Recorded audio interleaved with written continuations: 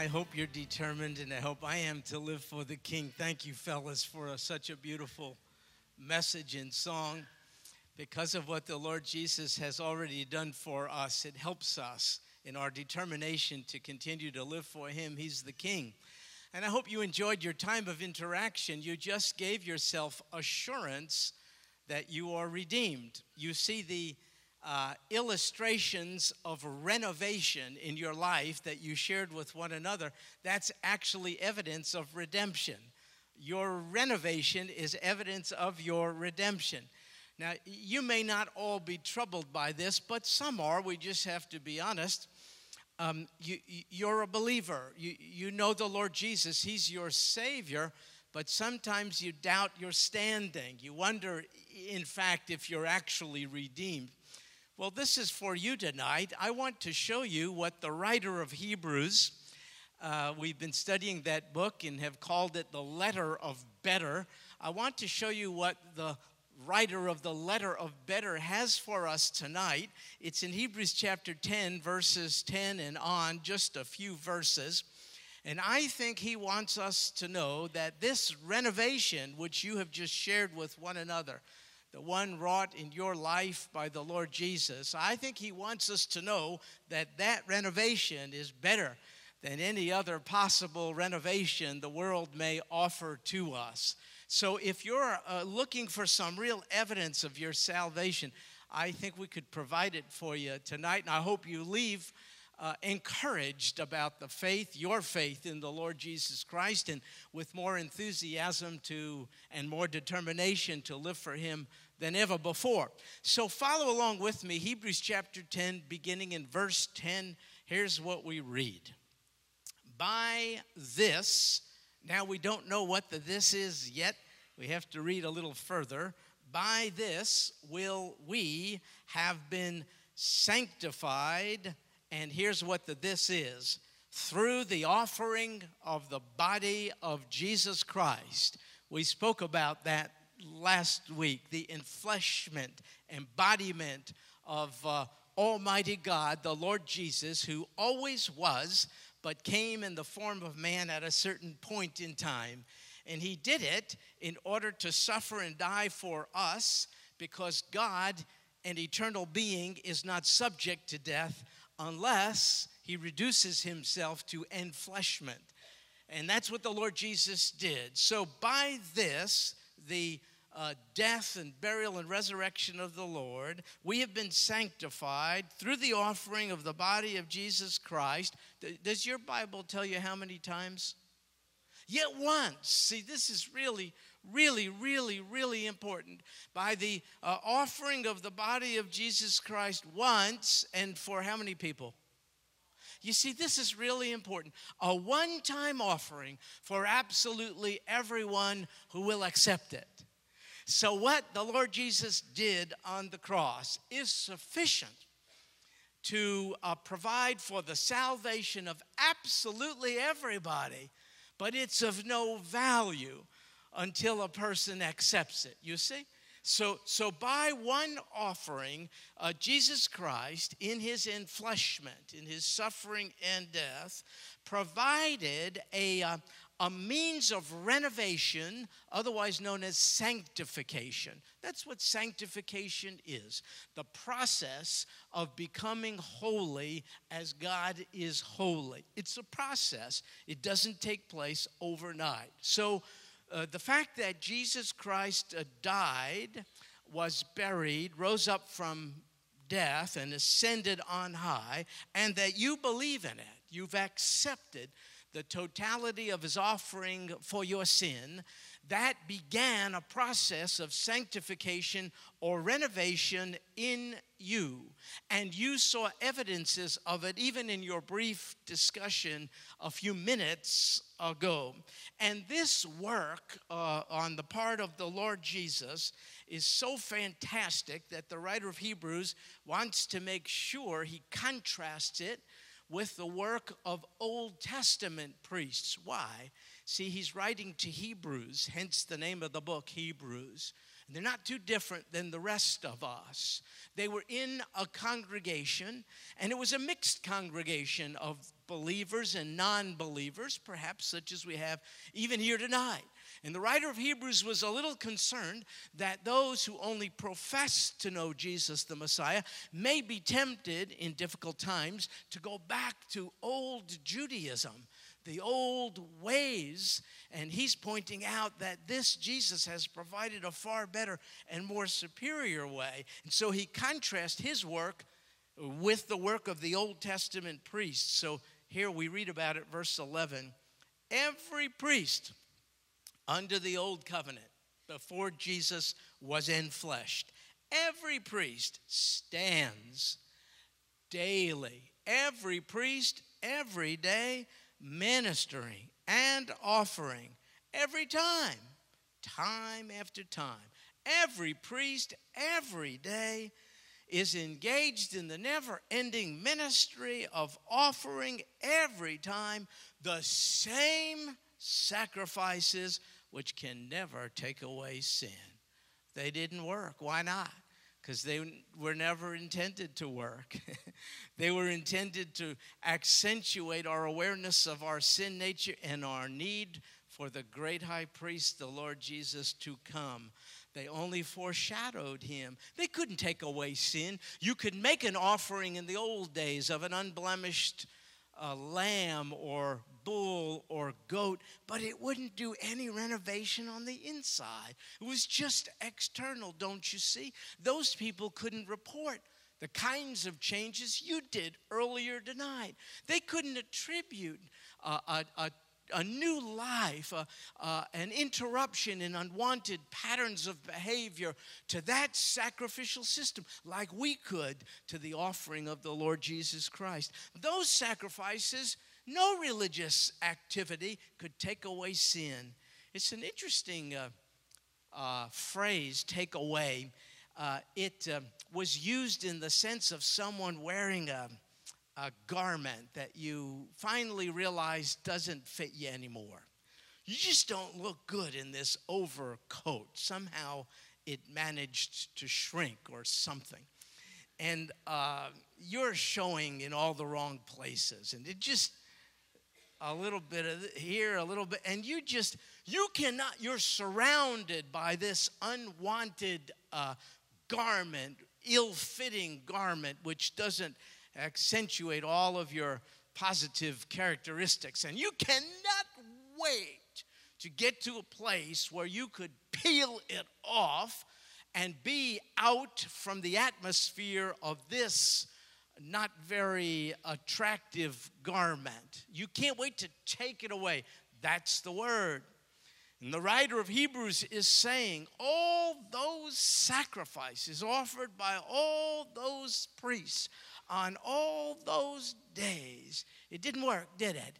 It didn't succeed in helping you to peel yourself free from this environment of guilt and shame and condemnation and awareness of sin which separated you from God. Those sacrifices didn't usher you into his presence. You could never feel comfortable with him. You just had this unbridled reminder of how short you come of his holy standards. But there was no permanent solution. That was the old way of life. And the writer is saying, you don't want to go back there. In fact, there's a better way. The new high priest, and he's spoken of in verse 12.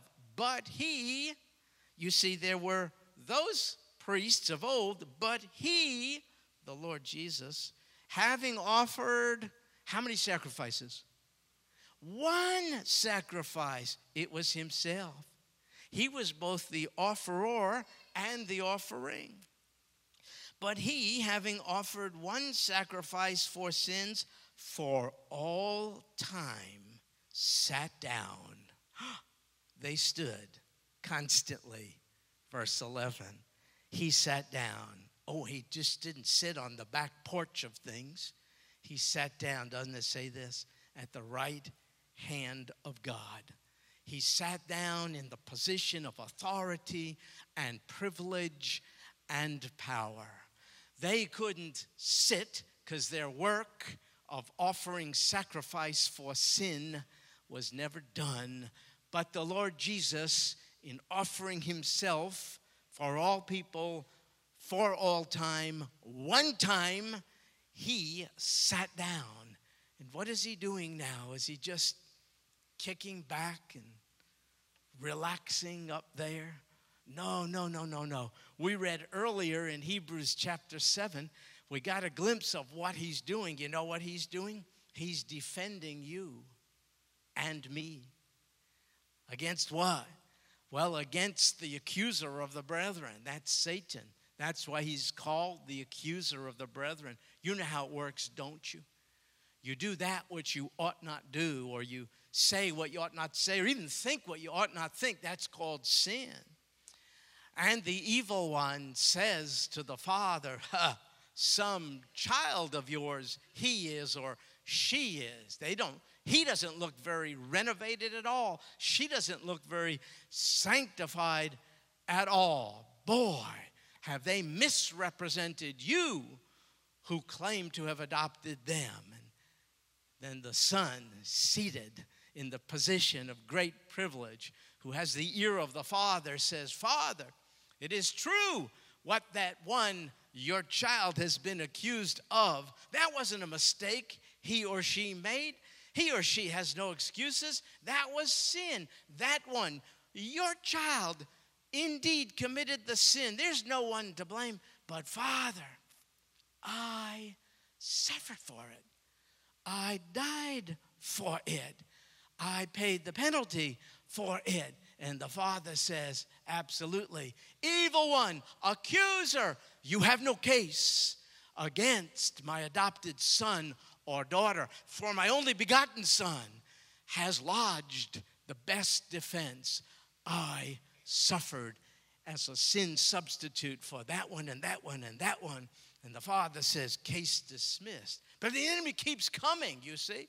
He's the accuser of the brethren. But this is what the Lord Jesus is doing. It says this, Hebrews 7:25. Hence also he is able to save forever. In case you're wondering, how could you be saved forever? How could you keep from losing it? Well, he is able to save forever those who draw near to God through him. Why? Since he always lives to make intercession for them. Since he is forever defending us, he is forever able to save us. You see, that's what he's doing. Oh, no, he's just not wasting his time. He is interceding for us right now, daily, at the premier position of privilege, the right hand of the throne of God. And he's doing something else. He's not only interceding for us, defending us, he's waiting. Not waiting in the sense that we are, not knowing about the future and being a little impatient and unsettled. It isn't quite like that. Same word, but different kind of waiting. He is waiting in full knowledge of the specific time when his waiting for this particular outcome, which we'll tell you about, is to come. He's not lathered up about it, unsettled, and shaken in any way. He's fully sovereign and in control. Time is not his enemy. Time is his servant and slave. He's not subject to it. So he's waiting, but it's a word for our benefit. He's interceding for us, and he's also waiting. Waiting for what? Well, the answer is given in verse 13. Waiting from that time, from the time when he offered himself on the cross, waiting from that time onward until his enemies be made a footstool for his feet. That's what the Lord Jesus is doing, waiting for this. This is a quotation from Psalm 110. You know what's significant about it? The writer of Hebrews applies it to Jesus. What? Do you mean the writer of Psalm 110 said something centuries ago that finds its fulfillment in Jesus Christ? You betcha. That is the interpretive key to the Bible. Look for Jesus in all places, even in Psalm 110. And so it says there, just what I'm reading here, until his enemies, he's waiting for the time, until his enemies, he has enemies. As it turns out, because you're identified with him, his enemies are your enemies. Those who hate him hate you. Don't take it personally. He's waiting for the time until his enemies are made a footstool for his feet. It's a metaphor of victory over enemies. It's what a conquering hero would do. So here's what's happening. This Jesus Christ is now seated at the place of highest authority and honor and power and privilege. From there, he reigns, albeit invisibly. Invisibly. But he's waiting for the time. We should too. There is a day ahead. I know not when, but perhaps soon, when he will return to reign, no longer invisibly, but visibly. Are you looking forward to the day? Me too. I'm looking forward to that day. When he returns, his enemies will be made a footstool for his feet. Many people are looking forward to his visible return, although in different ways. The leader of Iran apparently is looking forward to the return of Jesus. Did you know this? Ahmadinejad, in a recent speech he gave before the General Assembly of the United Nations, reminded them of the return of the 12th Imam, Muslim Savior, to usher in a new era, a new caliphate, during which time Muslim Sharia law will prevail. And you will either live by it or be subjected to it. And he knows that the event preceding the return of the Muslim 12th Imam, the Muslim Savior, is world cataclysm. He knows this. That's why he's doing his best to usher it in. He's no crazy man. He's a demonized man. Don't misdiagnose things. He is thumbing his nose at the United States of America and Israel on purpose. He has no IQ deficiency. He knows of our military might and so on. Bring it on, says he, because he believes that world cataclysm will arouse the Muslim nations, and that will be the precursor to the return of the 12th Imam. But here's where Jesus comes in. He also said in his message to the United Nations, this just happened, with the 12th Imam will come Jesus. In what role? His understudy. Yeah, you got it, Billy.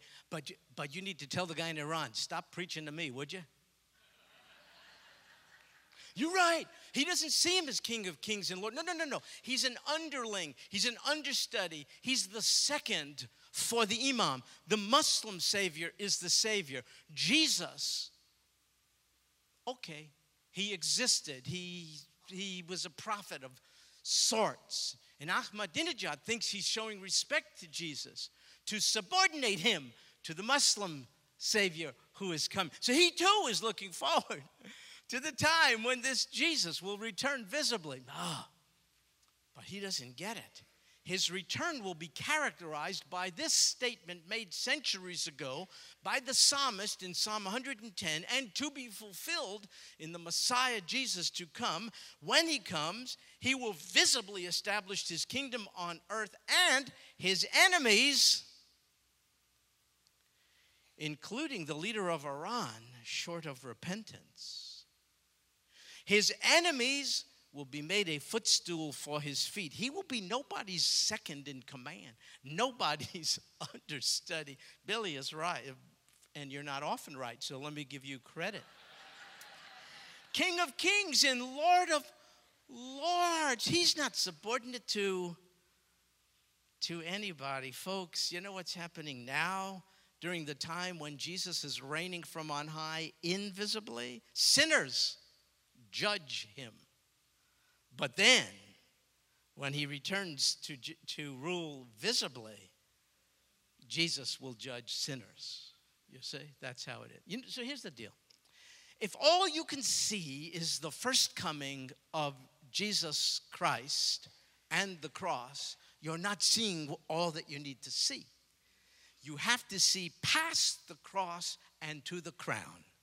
First coming, the cross. Second coming, the crown. First coming, Lamb of God, suffer and die. Second coming, Lion of Judah, who will render all of those who oppose him in a position by which they will be made a footstool for his feet. It's so important that you have responded, and I, rightly, to his first coming, so we need not fear his second coming. You got to be right about the first coming, and then you're secure about the second coming. First the cross, then the crown. He came, he was crucified, he died, he was buried as evidence of it. He rose up, appearing to many as evidence of it, then ascended to the right hand of his Father, and now he waits, and we too wait. The difference is the waiting is very difficult for us. We wonder, oh God, what are you waiting for? Are you not aware of what's happening in our world? Have you not read the news? Do you not know what we're faced with? Do you not see the degradation and decadence? Do you not see the anti-Christian world view? Do you not see what may be on the horizon in elections in our land and all over? Are you not aware of what's happening in the Middle East and all? Oh God, what are you waiting for? Why are you delaying? Well, I'll tell you why. Because he wants more people to join him. That's why. And you know a few by name. Aren't you really glad for the long-suffering patience of Almighty God to wait so that friend or family member of yours who still yet does not know the King of Kings has a chance to? Don't you want? So his delay, which is a little difficult for us, is a delay of grace, don't you think? That more might be saved. He's done it all. So it says in verse 14, by one offering, he has perfected for all time those who are sanctified. I've been fascinated by this verse. It has really lifted up my spirits. I don't think I can do an adequate job of lifting its meaning, but bear with me. Look, by one offering, he has perfected. But that does not mean that we are morally perfect, that we are sinlessly perfect. The word perfect in English is a little different than in the original language. It means a state of completion. You know what it means? By his one offering, he has totally completed all that is required for us to be perfectly saved. We are not perfectly sanctified yet, but we are perfectly saved. How? By our efforts? No. By his one offering. For by one offering he has perfected for all time, forever, those who are sanctified. So though we are not yet perfect, we are perfectly saved. And what is the evidence? Because it's really important. If this is such a great thing, it's important to see evidence of it. Here's the evidence. The work of renovation, which you spoke of earlier, or sanctification, that you see going on in you, that is the evidence of your redemption. So do you see yourself becoming more like the one who has saved you? If so, you have evidence that he has saved you. If your answer to the question is no, I do not see much evidence of change, I don't see myself really coming to be more and more like the one who saved me, please don't be ashamed. But concern is legitimate. Would you talk to us, please? We don't have all the answers, but we would love to have conversation. You're troubled by this. Maybe we could help you a little bit. But if you see evidence of the work of the Savior in your life, that is evidence of the fact that the Savior has saved you. So the salvation work, see, by one offering he has perfected for all time. The salvation work done by him once in the past is proven by the sanctifying work going on in you and I in the present, you see? If there's no renovation, sanctifying work going on in the present, I didn't say that we're sinlessly perfect, but there ought to be changes on a daily basis. That work of present renovation is evidence of the reality of past justification. Could I get just a little theological for a minute? I think this might help. When we think of salvation, some, as a help to us, have divided it into 3 phases. I think it is quite helpful. The first they call justification. That is a legal pronouncement. That's where a judge puts down his gavel and says, case dismissed. I have no case against you. You are forgiven. You are pardoned. Go free. By the way, those are beautiful shirts you people are wearing. Were you baptized recently? Congratulations to you. Really wonderful. Really wonderful. Those are really, really great shirts. See those people wearing shirts? Forgiven. That's what justification is. That happened once and for all, didn't it? Because of what the Lord Jesus did. And thank you for sharing it with us by being baptized. So that's justification. You don't grow into that. That's an event that takes place. Boom, the gavel goes down. But then there's the second phase of salvation. That's called sanctification or renovation, I'm calling it. Maybe we're more comfortable with that word. That doesn't happen once. That's an ongoing process. So this one-time justification, because of the blood of the Lamb, has begun an ongoing process of renovation. And where's it leading us? Be excited. We sang Victory in Jesus earlier. It's going to lead to the third phase of salvation, which is also an event. That's called glorification. That means not only is the penalty of sin, see, that's been removed. The penalty of sin was removed here, justification. The power of sin is being removed little by little through sanctification. But one day, the very presence of sin, it stinks to still have an inclination to sin, don't you think? It's really a struggle, don't you find it to be? The flesh versus spirit, you know? I'm grateful for the struggle. I mean, before, we couldn't even put up a fight.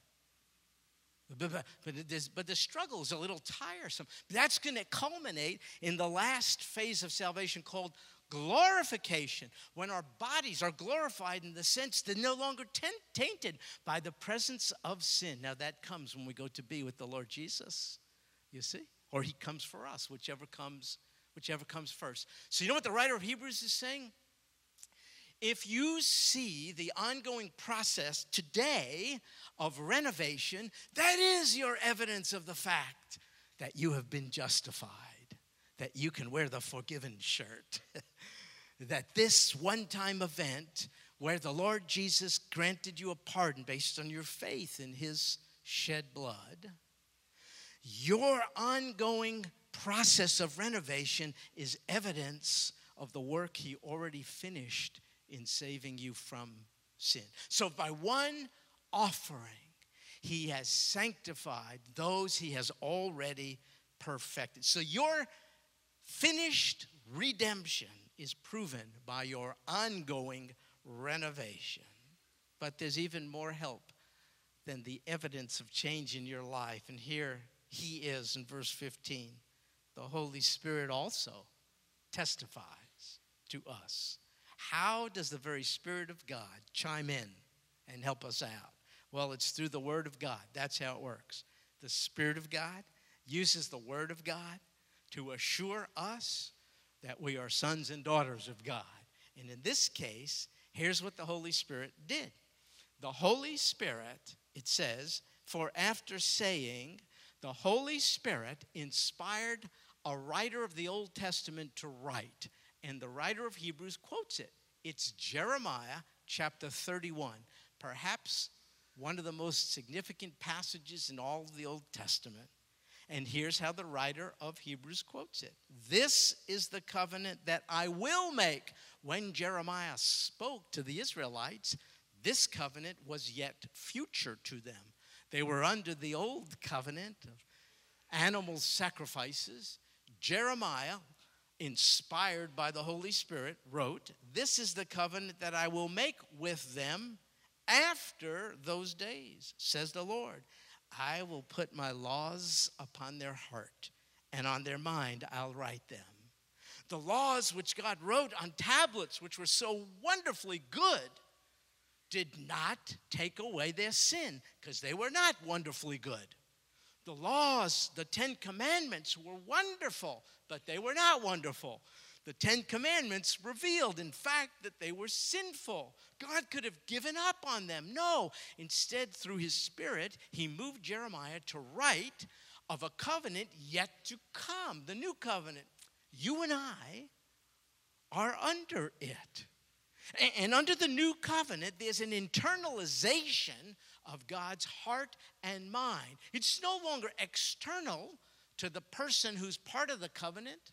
Oh, no. It's a work of renovation done on the inside. It's an internal change. It says right here, I'll put my laws on their heart, on their mind. I'll write them. Don't you think it's wonderful that you have a point of view about marriage maybe you never had before? You have a point of view about the sanctity of life. I don't know. Maybe you never had that before. You had a point of view about the future maybe you never had before. You have a point of view about who you are and who God. This is the mind of Christ. You see, the laws of old could not do that.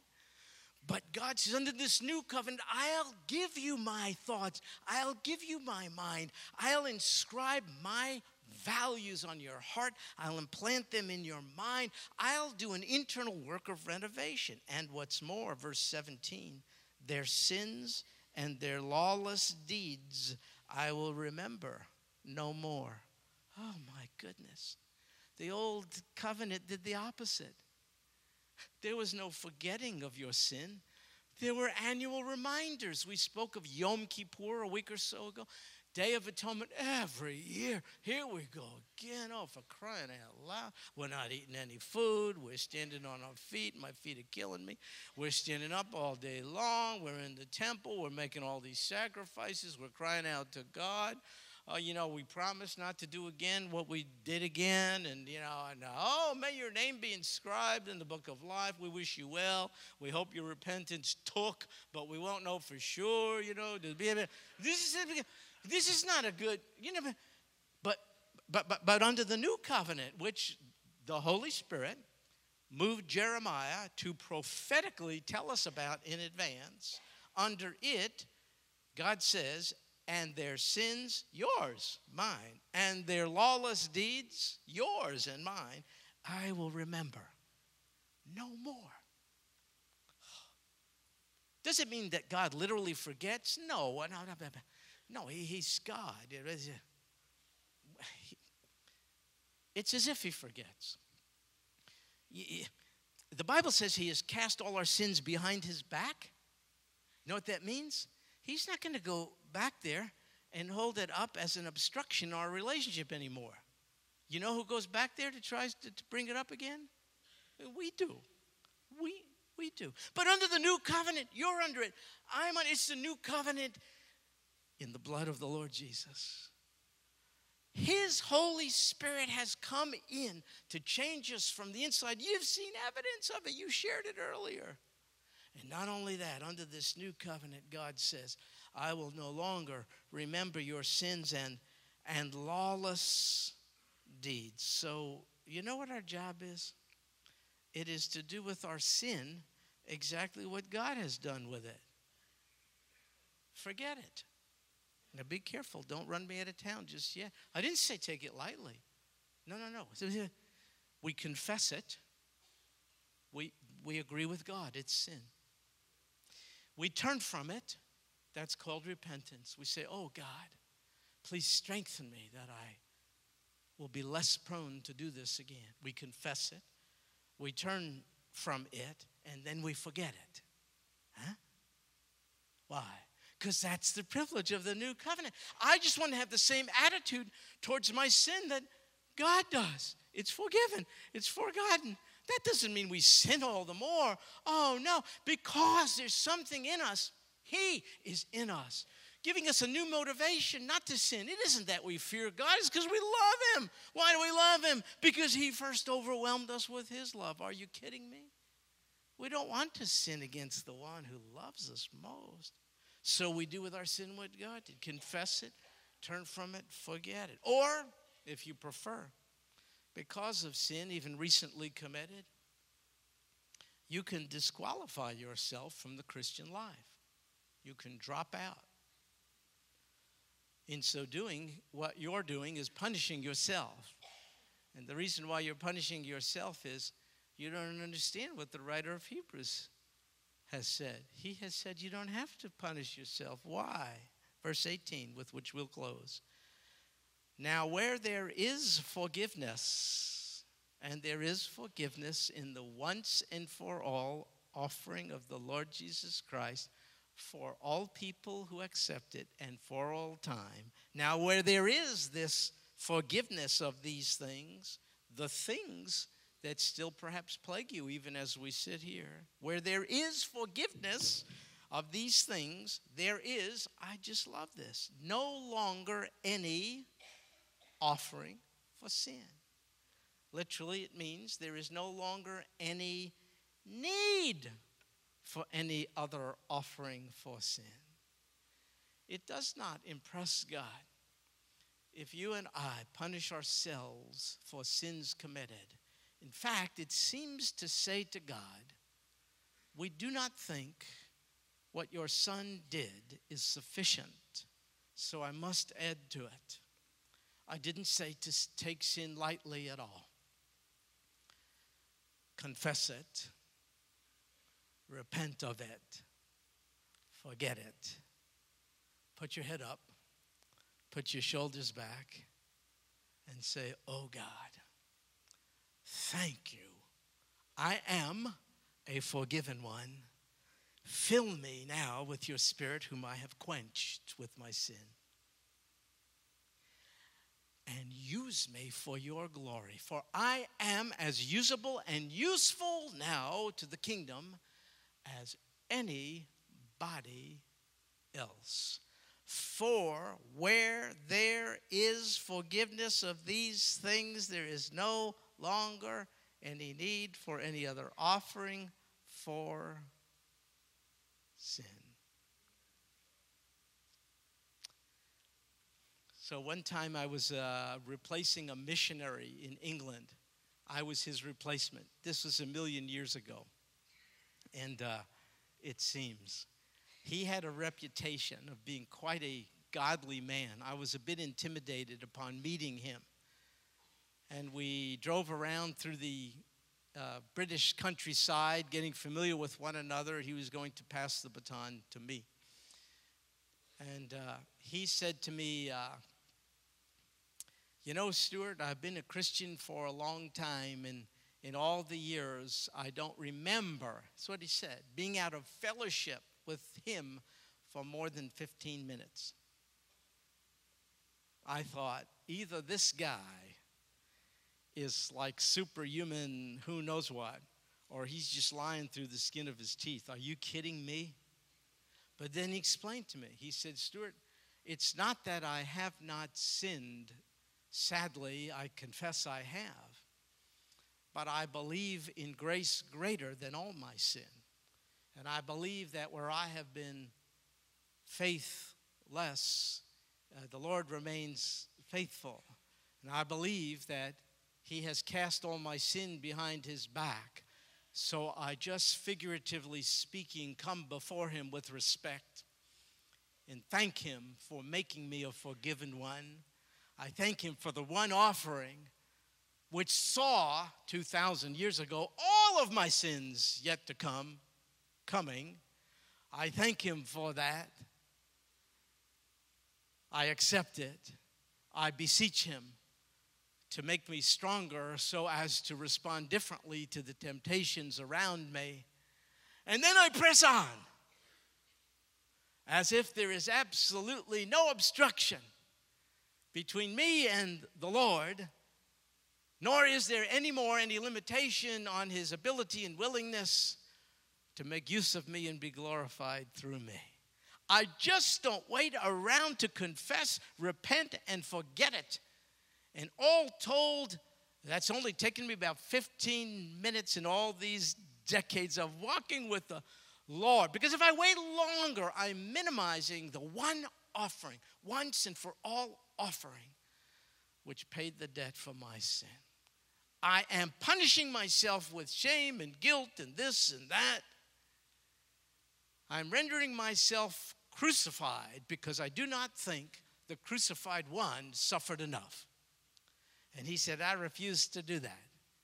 He said, I have an inclination to sin, but I'm just as inclined to believe that God suffered and died totally and completely for all of my sins, so I don't have to labor over it longer than it takes for his Spirit to make me miserable over it, convict me of it. I admit it, I confess it. I ask him to strengthen me. I thank him for forgiving me, and I press on as if I have his favor, as if I'm the most Godward person in the world, as if his Spirit now has total and complete freedom to work through me in speech and word and conduct. And I do not look back. I do not go back there behind God's back, because if he's made me the offer of separating me from my sin as far as the east is from the west, I don't want to change the geography of it all.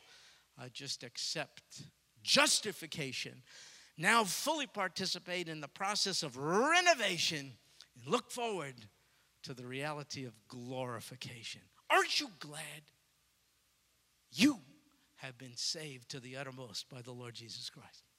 Me too. That's why we pray to you. That's why we sing and worship. That's why we dedicate our lives.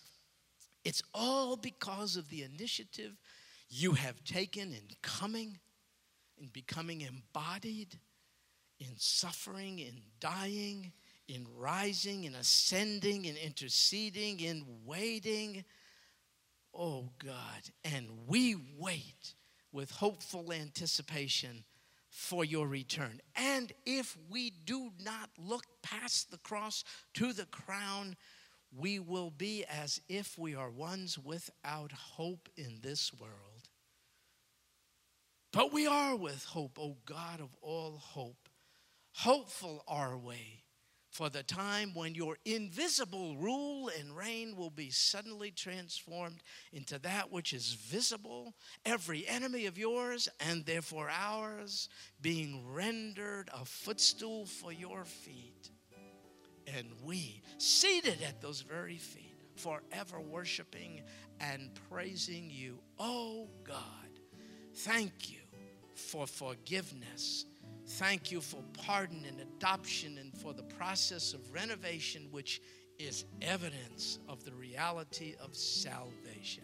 Savior, get mileage out of us until you return. This we pray in Jesus' name. Amen.